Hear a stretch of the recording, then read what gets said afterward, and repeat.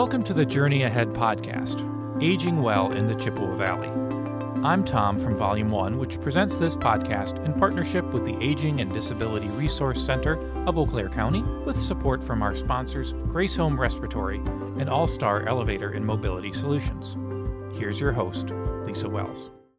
Resiliency can play an important role in healthy aging, and studies focusing on the potential health outcomes of having high resilience suggests that high resilience later in life can help older adults to achieve improved quality of life, better mental health, and overall self-perceived successful aging, despite the adversities they may face.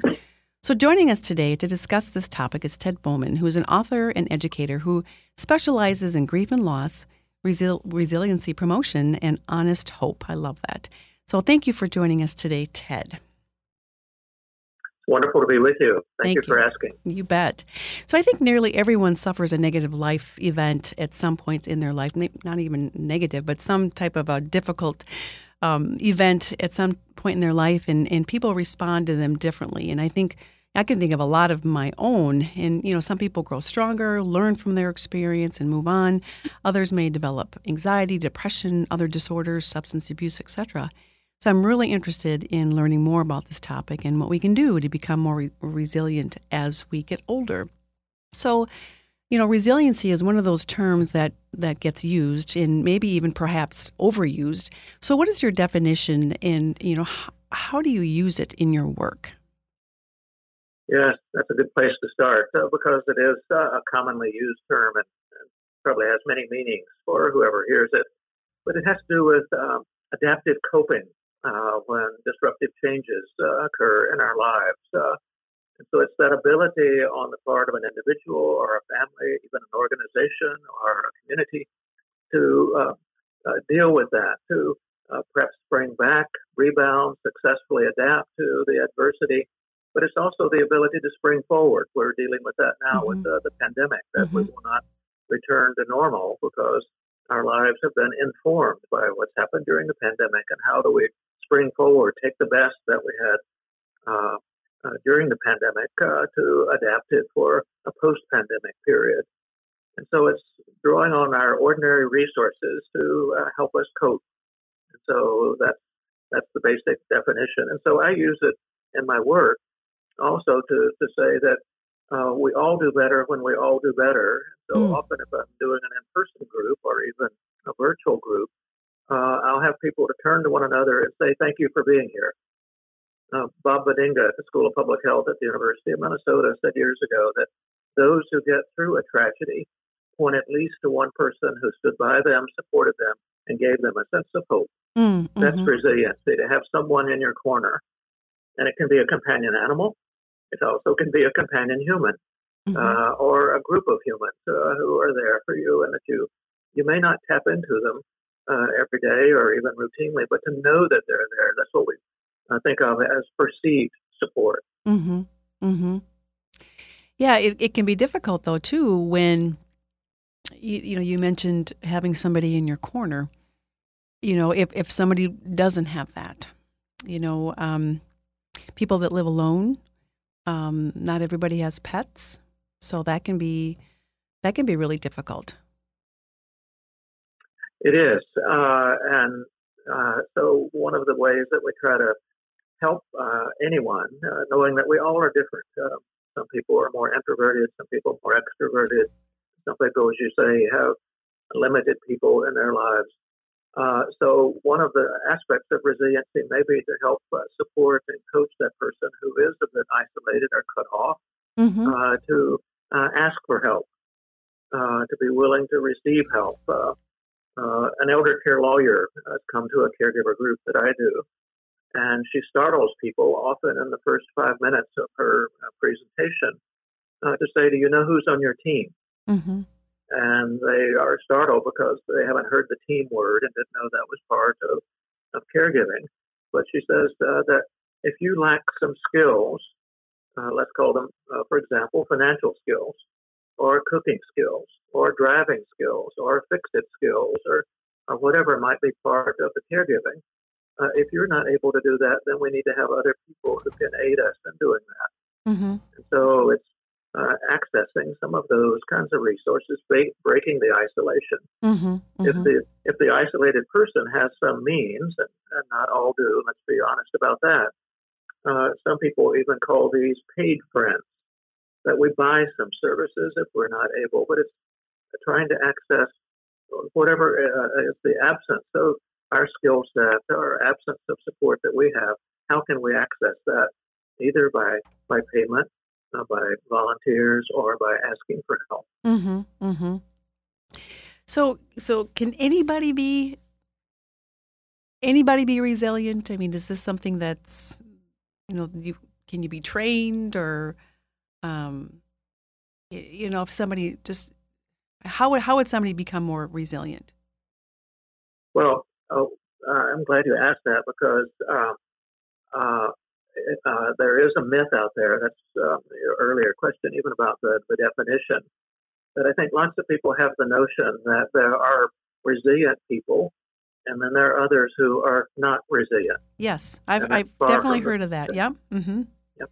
And that's far from the truth. And so, because of that myth, it's that we think these are extraordinary people, these resilient ones. And yes, there are some extraordinary stories of people who did amazing things in the face of an adversity. But that's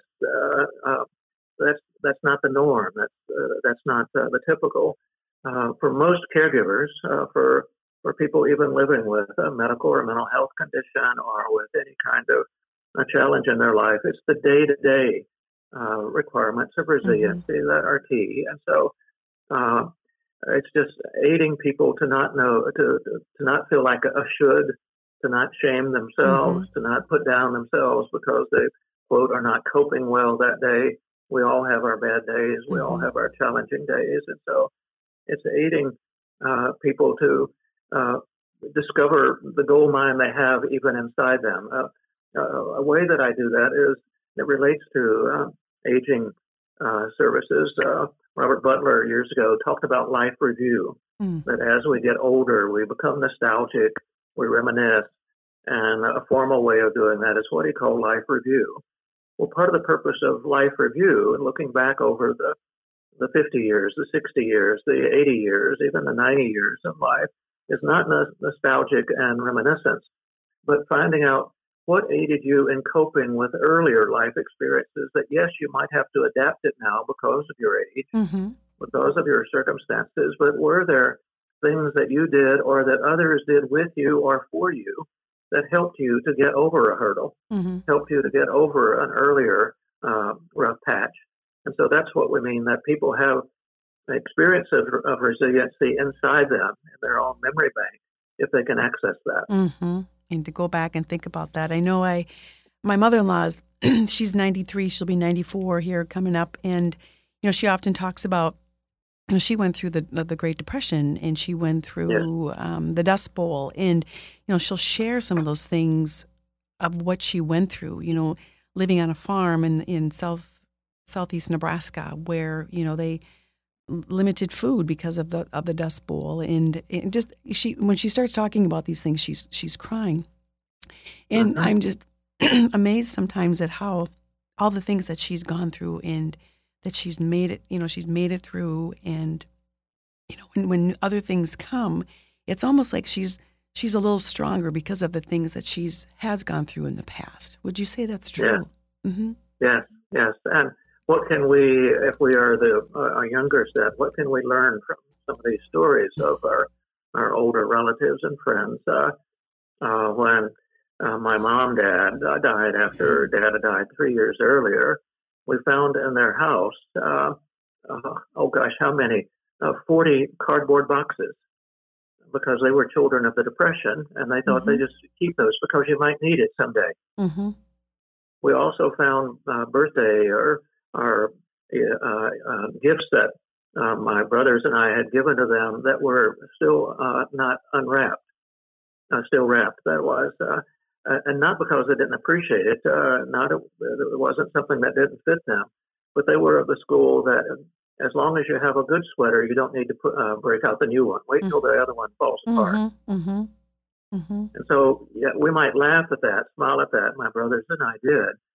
But what does that mean in terms of really valuing some of the things that we now have in our lives and use them a bit longer, what we today would call even recycling or reusing, repurposing in some way, to learn from some of that wisdom of the past instead of saying, well, times have changed. Oh, just move on. Well, how can that, it's what I said earlier, how can something that was useful at an earlier time be adapted for the present time? Right. I want to take a moment to talk about one of our sponsors, All-Star Elevator and Mobility Solutions. Mobility challenges don't have to mean leaving the home that you love. All-Star Elevator and Mobility Solutions specializes in residential and commercial elevators, stairlifts, scooters, and more. The All-Star team offers a free home assessment, and they can help you find the products you need to get around your home and the rest of the world safely and effectively. For example, they have more than 100 scooters in stock, so you'll be sure to find one that meets your needs. You'll find All-Star right here in the Chippewa Valley on Halley Road in Chippewa Falls, and they've got locations in Hudson and La Crosse, too. Learn more by calling All-Star at 715-598-7511 or by visiting allstarmobilityllc.com or allstarelevatorllc.com. Now, back to the podcast. So resiliency is a fairly new concept in the field of geriatrics or gerontology, older adults, because studies were often related to children, correct? Yeah. And then Right. so does resiliency capacity decrease or can it increase with age? Yeah, well, some scholars use two different terms, partly because, as you alluded to, a lot of the early research on resiliency were done on child studies, following children in cohort in the same family or in a similar kind of neighborhood and following them over time. One of the early studies was done in several communities in Hawaii, for example. And so that was how we began to learn about these resilient ones. And a term that began to be used even in casual conversation was about hardy elders. So resiliency of children and hardiness of elders or older people. And so it's a similar kind of term.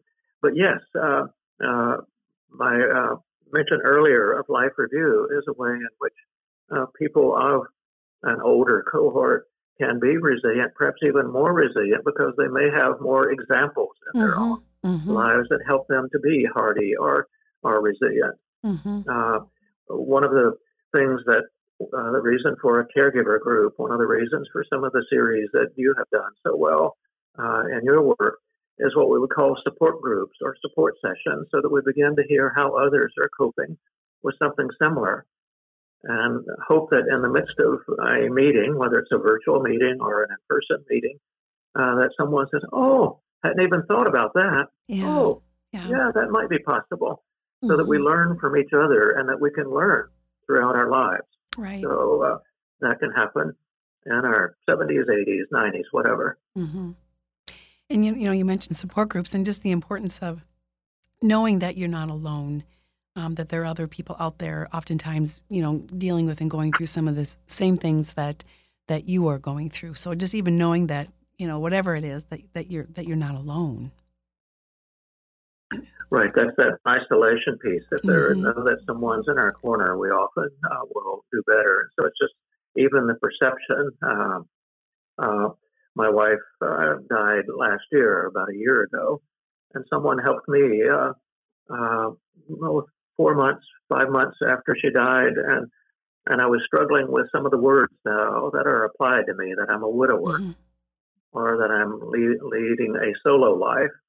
And even the word that I was now single instead of being married, and all the kind of adjustings that go on after the death of someone. Well, a friend helped me enormously reframe that. He said, Ted, you have never been single. And I said, what are you talking about? He said, well, you've always had a collection of people in your life.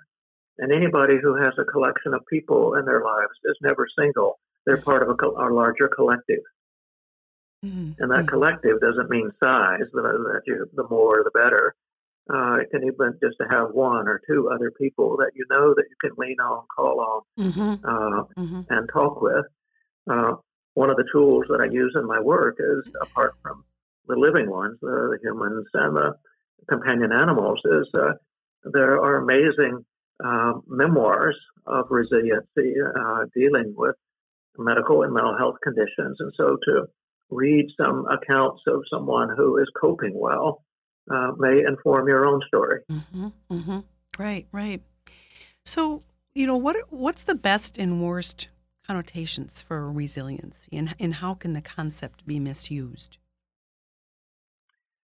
Well, one of the worst I mentioned earlier is when it's felt like a should, or that we have to reach a certain kind of expectation, a certain bar in order to for it to fit to be resilient. Resiliency comes and goes. I didn't mention that when we were talking about the definitions, that few of us are resilient to everything. And so to know what our skill set is, what our comfort levels are, and the things that we can be resilient in coping with can be helpful. And then to call on our team for some of those pieces that are where we're not resilient, and to be willing to ask for help. If we put it all on our shoulders, it's going to be hard for anyone, where our resiliency is going to get over-tested and overwhelmed. But if we know those things that we are capable of doing and have some confidence in that, and hopefully we have other people in our circle who can applaud us or to say, I'm amazed at your patience. I'm amazed that you're persistent. You're wonderful about asking for help when you need it. And to get that reinforced that you do those things well, but then also to call on other resources along the way. Mm-hmm, mm-hmm. That's so something. It's a bit of a serenity prayer.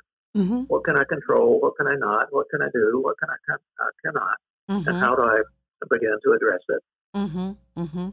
I know one of the you talk about things you can control, and I think one of the best things I ever did, I was at a presentation one time, and the presenter talked about brain dumping. Have you ever heard of that before? Yes, and it's been common also in the pandemic that people are getting just full, and I think that we call that a brain overload, so much stuff. But tell me the definition that you were thinking of. Well, the brain dumping is where, you on a sheet of paper just write down all the things that you're worried about, everything that's happening that you're concerned about. So I write a whole bunch of things down. These are all the things I'm worried about, and then cross off all the things that you have control over. And so as I did that, I realized, oh my goodness, there was like maybe one thing that was left that I actually had control over. So it was more about letting go of all those things that you don't have control over, and to let it go, because worrying isn't going to help. Right. Well, it reminds me of Parker Palmer has a lovely new book. It's a year old or a couple years old now, on aging, his own aging, on the brink of everything. Mm-hmm. And he says, age brings diminishments, but more than a few come with benefits.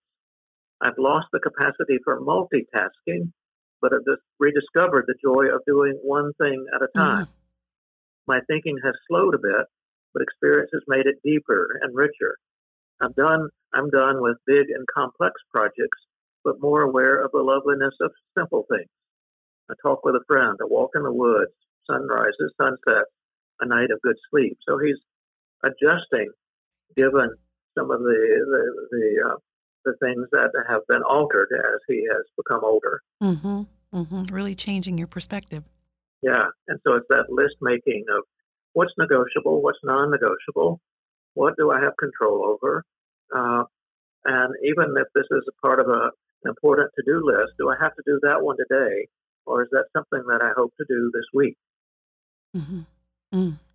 So we're going to take a quick break here, and when we come back, Ted, I'd like to talk about grieving well, and is that resiliency? So we'll take a quick break and come back and talk about that. Thank you. Okay. We'll get back to the podcast in a minute, but first I want to tell you about one of our sponsors, Grace Home Respiratory. We're excited to have their support for the podcast because, just like us, they're locally owned and operated. If you or someone you care about needs medical equipment or supplies, wheelchairs, walkers, hospital beds, portable oxygen concentrators, even CPAPs and BiPAPs. Grace Home Respiratory is right there to help. They're committed to helping you live a life of independence. They realize that shopping for the specialty medical products you need can be a challenge, which is why being locally owned and operated is key. They do everything in-house from their location right in Altoona. So if you have a question about billing or anything else, you know you'll be talking to someone from just down the road.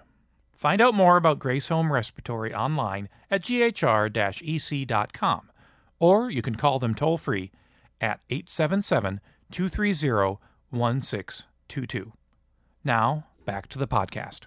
So welcome back. We have Ted Bowman with us today, and we're talking about resiliency in later life. And let's talk about, grief, because I know that you're a grief educator. So are there ways to grieve well, and is that resiliency?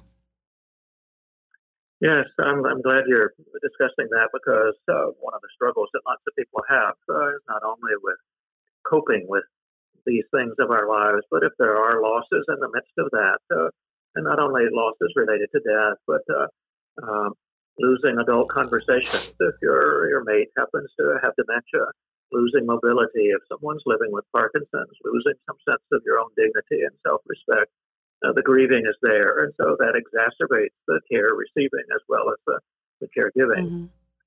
Well, one of the models that we've learned from, and this is based on research over time, is that back in the day, it was thought that grieving was something that might be a bit short-lived or perhaps a bit longer, but over time someone should get over it and move on. Mm-hmm. And what we've learned is that grieving can be forever. And that's a hard one for some of you to hear. But Anna Quindlen says that 20 years after the event, 40 years after the event, you may have the continual presence of an absence. That you will be missing someone or missing a breast that was removed because of cancer, missing the childhood home, missing whatever it might be. And mm-hmm. so the grieving goes on. And so what we've learned about grieving is that it's a dual, at best, it's a dual process that we do need in terms of resiliency, times and places and venues and people with whom to do some of the grieving. So it's those visits to the cemetery, it's rehabilitation, it's the anniversaries of certain of the major events that are associated with losses, on and on, that we need ways to do that part. But we also need the dual processes, need times, places, venues, and people with whom to do what we might call restoration, respite, a change of scenery, to do other things. Here's the way that Nell Noddings puts it. She says that joy, as a seemingly quality in our world, can invade us even in pains and periods mm-hmm. of pain and periods of deep grief. It does not seem to be the case that joy and grief can occur simultaneously, but they can occur alternately. That is, the pervasive emotion may be grief or stress or being overwhelmed or scared, but joy can slip in momentarily.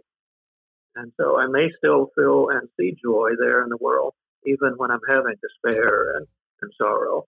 And so that's the dual process, the ability to oscillate between times of grieving and times of joy. Mm-hmm. Again, the personal example I used earlier is that my wife died, and I miss her greatly, and I have times of real deep grief, and especially as I'm coming up on the first anniversary. But I also celebrate and have deep joy that I had 41 years with her, mm-hmm. and that we had a rich and wonderful life together.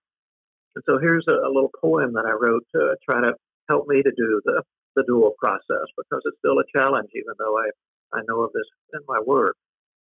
I will color this time with more than a black armband, a past marker of death. I will reach for brilliant, bold, bright colors and beiges and blues and blush. I yearn for an array of color, similar to the rainbow of flowers set so soon after her death, reminding me of the colorful life that we shared and that I can still have. Mm. Mm. That's so good, Tim. So there's the grief, mm-hmm. grief and the joy. Mm-hmm. That's the dual process. Mm-hmm. And you've written some other, you do have some other books of poems or other books as well? some of the writing I've done, yes, some include poetry and prose. Uh, some that I'm perhaps best known for are around shattered dreams in people's lives, the pictures that we had inside of the way that our life was supposed to be, get shattered or robbed or adjusted because of disruptive changes of many kinds. And it relates to this dual process that we have to grieve the shattered dream in order to create a new dream, an adaptive dream. If we still are carrying with us inside a picture of a body that can do most anything, because we were able to do that in an earlier time, but now we are living with Parkinson's or living with dementia or living with a depression or whatever, I have to grieve the shattered dream in order then to create a new picture that I put inside of myself still being lovable and capable, albeit with these conditions. So that's the hope. That's the honest hope that you were even saying at the outset. That's the honest hope can happen even in the midst of living with something that's quite tough. Right, right. So talking about joy and grief alternatively, something that I hear a lot from, because I work with family caregivers and I'm just thinking of myself, I think when people in the midst of grief or grieving, when they do, if there are periods of joy or happiness, that there's guilt because they are having some joy, right? I mean, I hear that a lot, and I know that's kind of off topic, but maybe we can talk a little bit about that. Maybe that guilt. Yeah, that's where hopefully in a support group or you with this podcast, our conversation, or in some ways that someone says, tries to turn that around and say, no. For you to do well means that if you can laugh a bit, if you can smile a bit, if you can have a good time, it's probably good for your soul, for your spirit, for your body, which means then that you can bring your better self to your loved one rather than your depleted self. Because when people begin to sort of beat up on themselves or feel guilt or think that they shouldn't have had such a good time last night, then that it has its own wear and tear, and if not careful, they're going to bring some of that wear and tear and that guilt and that kind of attitude to their care receiver when they come home or in the next room or when they have their next interaction. So that's that dual process that we need times of refreshment for ourselves so that we bring our better selves to those around us. Including ourselves. So well said. Yes. So what about some a little bit tougher situations here? For example, if somebody has lost some abilities, especially cognitive, is resiliency still possible? It is. Of course, any of these are much more challenging. If someone's always been an active use of their body, moving, doing things. My mom not only had some dementia, but in the midst of her dementia, in the last 2 to 3 years of her life, she had a left side stroke. And while I don't know fully because of her dementia, I think in some ways losing mobility and the ease of moving around was harder for her than was the dementia. And so it's for those of us who are care receivers or family members or are working in care with older persons, it's to meet people where they are and to try to tap into whatever abilities they do have and help them to adapt to those. The recent example that's been a bit in the news was the woman whose husband was far into his dementia, and she would come to be with him in the elder care facility. And one day he asked if she would marry him. And rather than scolding him or arguing with him, she said, "Oh, gosh, that's wonderful. Sure, I will." And so they had you may know the story, they had a second wedding. And they got someone to officiate. And so instead of getting too sad about the other person's loss of memory or didn't even know that we were married, kind of meet them where they are and to try to help him and her enjoy the moment. And so they even got another party out of it because they had a second wedding. Right. Yep. Yeah, I saw that, and I've heard of others like that as well. Yes. But when are expectations too much to strive for? That's where we need to have the feedback from others who we trust, who are part of our lives. An example I use in the caregiver group is that if adult children who live away, let's call it Iowa or Colorado, come home for whatever reason, and let's assume it's not a crisis, but are coming home for a summer holiday or for a birthday or something like that, that the caregiver will encourage and ask them to take cognizance of things, ways in which either the care receiver or the caregiver have changed since you were last here. And to have a discreet conversation so that getting good, honest feedback from someone who sees it from the outside. Because we can be hard on ourselves or expect too much or do some of the kinds of things that causes more weight on our shoulders. And then getting that feedback, then to see what choices are there for getting some home health or getting some support for certain activities. One of the caregivers, her husband had dementia, but he was a walker, he was a mover. And so she talked in our church with 2 or 3 of the men who knew of her husband, and they agreed to sign up once or twice a week to go and walk with her man. And it gave her some respite, gave her some time alone, and also, but it's got him outside and doing things that he enjoyed doing. And so it's that kind of trying to find ways in which, if you are having a tough time and overwhelmed, what are some ways to access that circle of care? You know, this topic, I feel like we could keep going on for a while. But if somebody was seeking more information or was looking for some resources, is there anything that you would recommend? And, you know, books, maybe websites, places to reach out to. Well, I mentioned earlier there are what some in the literature is called medical memoirs, that are stories of people living either with early onset dementia, for example, or with medical conditions. So some of those can be helpful. It's the support groups where you get other role models. You begin to hear other ways of coping. And if it's not possible to attend a support group, is there a member of that support group that would be willing to, quote, take some notes, and it may only be mental notes, memory, and come and sit with you and share suggestions of things that she or he's learning in that support group. Oh, that's a great idea.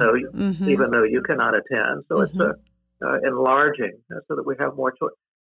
In fact, one of the definitions of resiliency are if people have what they perceive as limited choices, people are more likely to be resilient if they have more choices.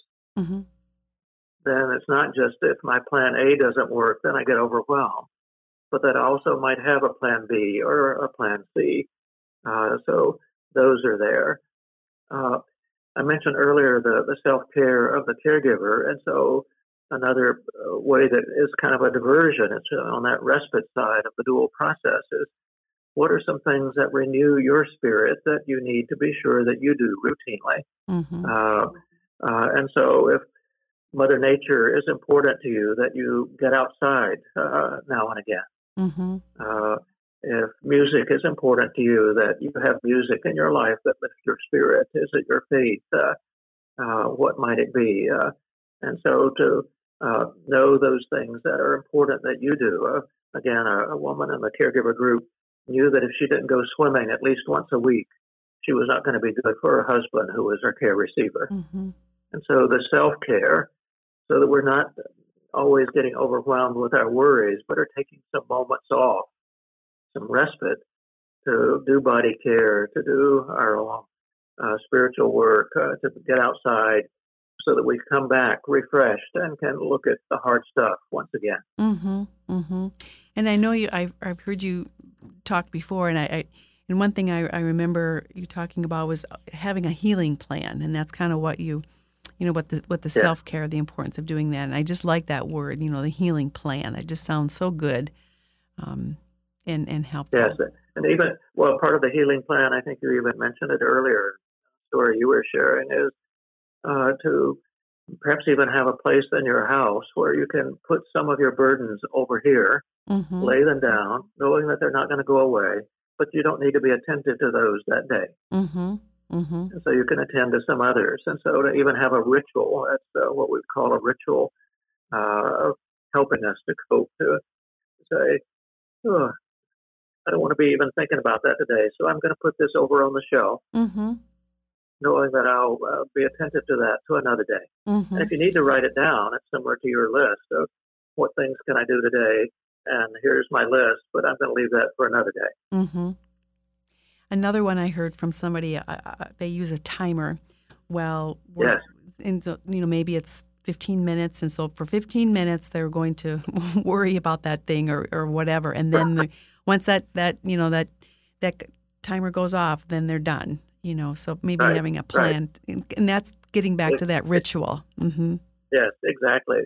Some people even schedule it to know that, okay, at 11 o'clock each day, I'm going to scream. I'm going to scream for 10 minutes, and then I'm done. Well, whatever works. Whatever works for you. Certainly. Yes, and I'm laughing, and it sounds like you might be a little bit as well. We haven't talked about that, but the importance of humor in your life, if you can access that, to have some of that wonderful humor that lifts our spirits. Yes, so important, especially just now, with last year with the pandemic and everything that's gone on, and so that's so important as well. Well, Ted, as we finish up, are there any last words you'd like to say to our folks that will be listening to the podcast? Well, it's just wonderful to have a conversation with you, Lisa. I think I've mentioned a number of things, and I hope that might be the bottom line that people listen to, that resiliency is not just one or two things, but it's a whole shelf full. It's a whole list of things that are possible for us. And the more that people can be flexible and adaptable and widen their circle of things that help them to cope, the more resilient they're going to be. And we can become more resilient. Yes, indeed. So thank you so much, Ted, for this information and for having this conversation, this important conversation with folks. Thank you so much. Thank you for asking. This is Tom from Volume 1. Thanks again to Lisa and to her guest, and thanks to you for joining us for the Journey Ahead podcast, Aging Well in the Chippewa Valley.